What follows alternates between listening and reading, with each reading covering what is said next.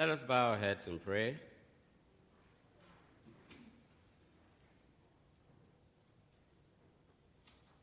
We are pilgrims on a journey. We are brothers on the road. We are here to help each other walk the mile and bear the load. I want to thank you, Lord, for this morning. I thank you, Lord, for the gift of each other. I thank you, Lord, for the gift of the church. I thank you, Lord, for the gift of the Word of God. And now I ask you, Lord, to open our hearts, our mind and soul, and come into our hearts with the very power of your Word, for we do make our prayers through Christ our Lord. Amen.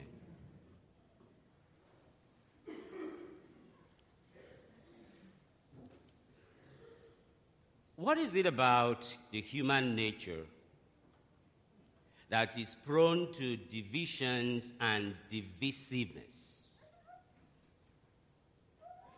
What is it about the human psychology that is susceptible, be it in our interpersonal relationships, in our intercultural relationships, even in our interreligious or intra-religious relationships, that is sometimes susceptible to divisions and divisiveness? What is it about our human heart? That's the question. And there have been a lot of scholars in moral theology, in moral philosophy, in moral psychology, and the list goes on, that have been trying to answer this fundamental question about conflict, about division, about divisiveness. As a matter of fact, there's a field of study now called the conflict studies. And there are different beautiful scholars that are bringing up new theories and models on how we can understand the dynamics that produce divisiveness in our cultures, in our societies, and in our hearts. For instance, in conflict studies, you have the theory called the game theory, or maybe there's another one called the prisoner's dilemma.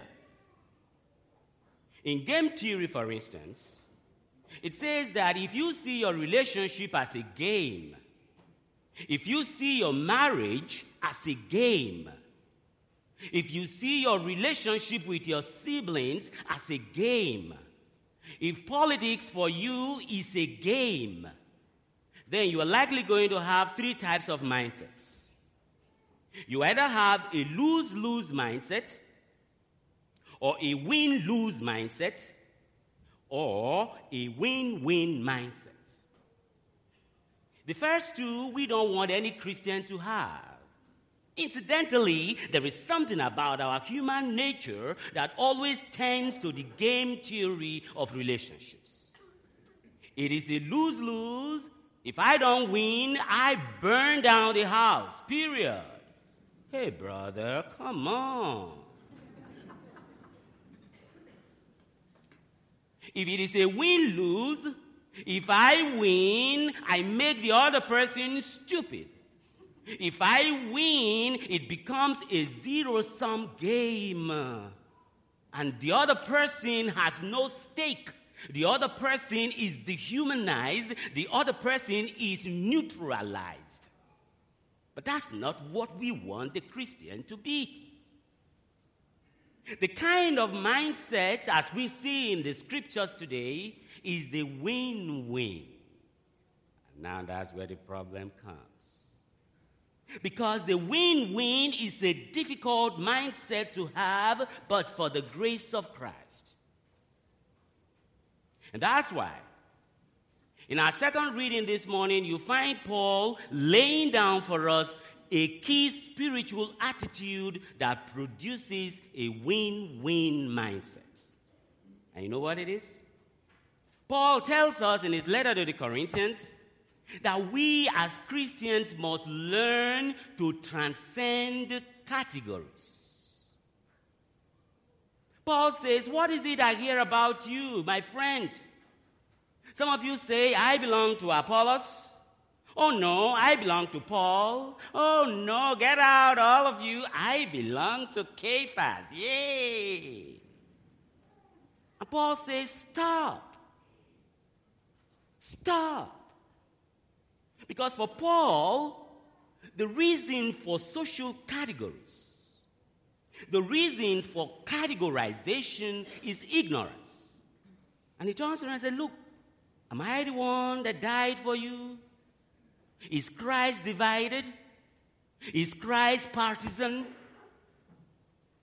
Paul says the reason why there are divisions, the reason why we have divisiveness is because we as Christians have not learned to transcend categories and categorizations.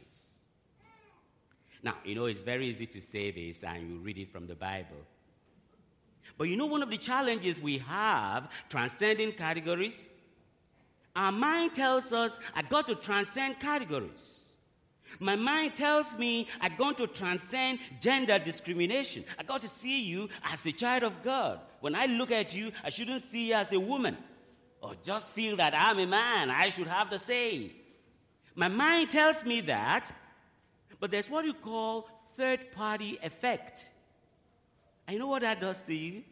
The third-party effect plays a trick on your mind. And you say, you know, I don't have a problem with discriminations. I don't have a problem with categorization. If only my neighbor was here today to listen to Father Tony. If only my colleague at work was here to listen to what is being said, I don't have a problem. Okay. And by the way, listen, I have some friends from the Apollos group.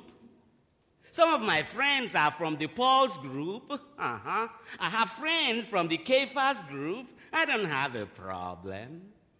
That is what they call the third-party effect, because I have internalized divisiveness. Divisiveness and division has been internalized in my sub-psyche that I don't even recognize sometimes when I behave in a way that is divisive, in a way that is categorizing. That's why today, all of us are called to the heart of peace and harmony.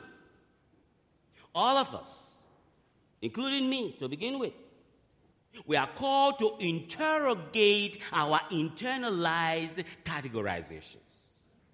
We are called to interrogate our internalized divisiveness. That's why finally, in the gospel, Jesus now presents us this beautiful model of the church. I would call that the fisherman's model. What is the fisherman's model? Have you seen a fisherman who goes out fishing, goes out into the sea, and casts his net and says, by the way, all I want is tilapia? Are you kidding? If you cast your net, you are open to all kinds of fishes. Once as a fisherman, you have cast your net, you are open to tilapia, and you are open to barracuda, period. And that is really what Jesus says, what he means when he says, I make you fishers of men. Get out there, cast the net into the open, and let all the fishes come in. You may have the good, that's all right. You may have the ugly, like the barracuda, that's all right. Because all of them fundamentally have been created in the image and the likeness of God. That is the fisherman's model. That is the image of the church as a home for all. And by the way, when I talk about the church, I don't mean Elizabeth and Sidon Parish. You are wonderful people. Somebody say amen. When I talk about the church, I mean the church as the body of Christ. And it simply means that we are all called to be light to the world.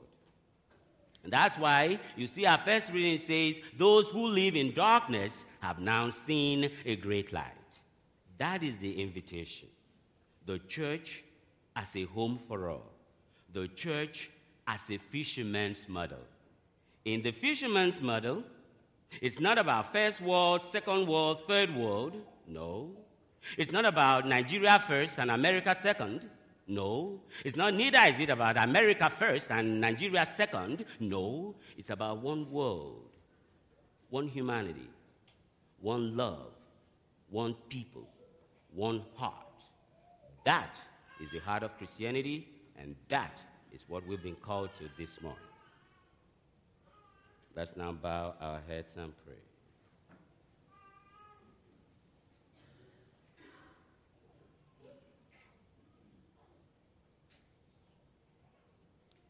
I will hold the Christ light for you in the night time of your fear. I will hold my hand out to you. Speak the peace you long to hear.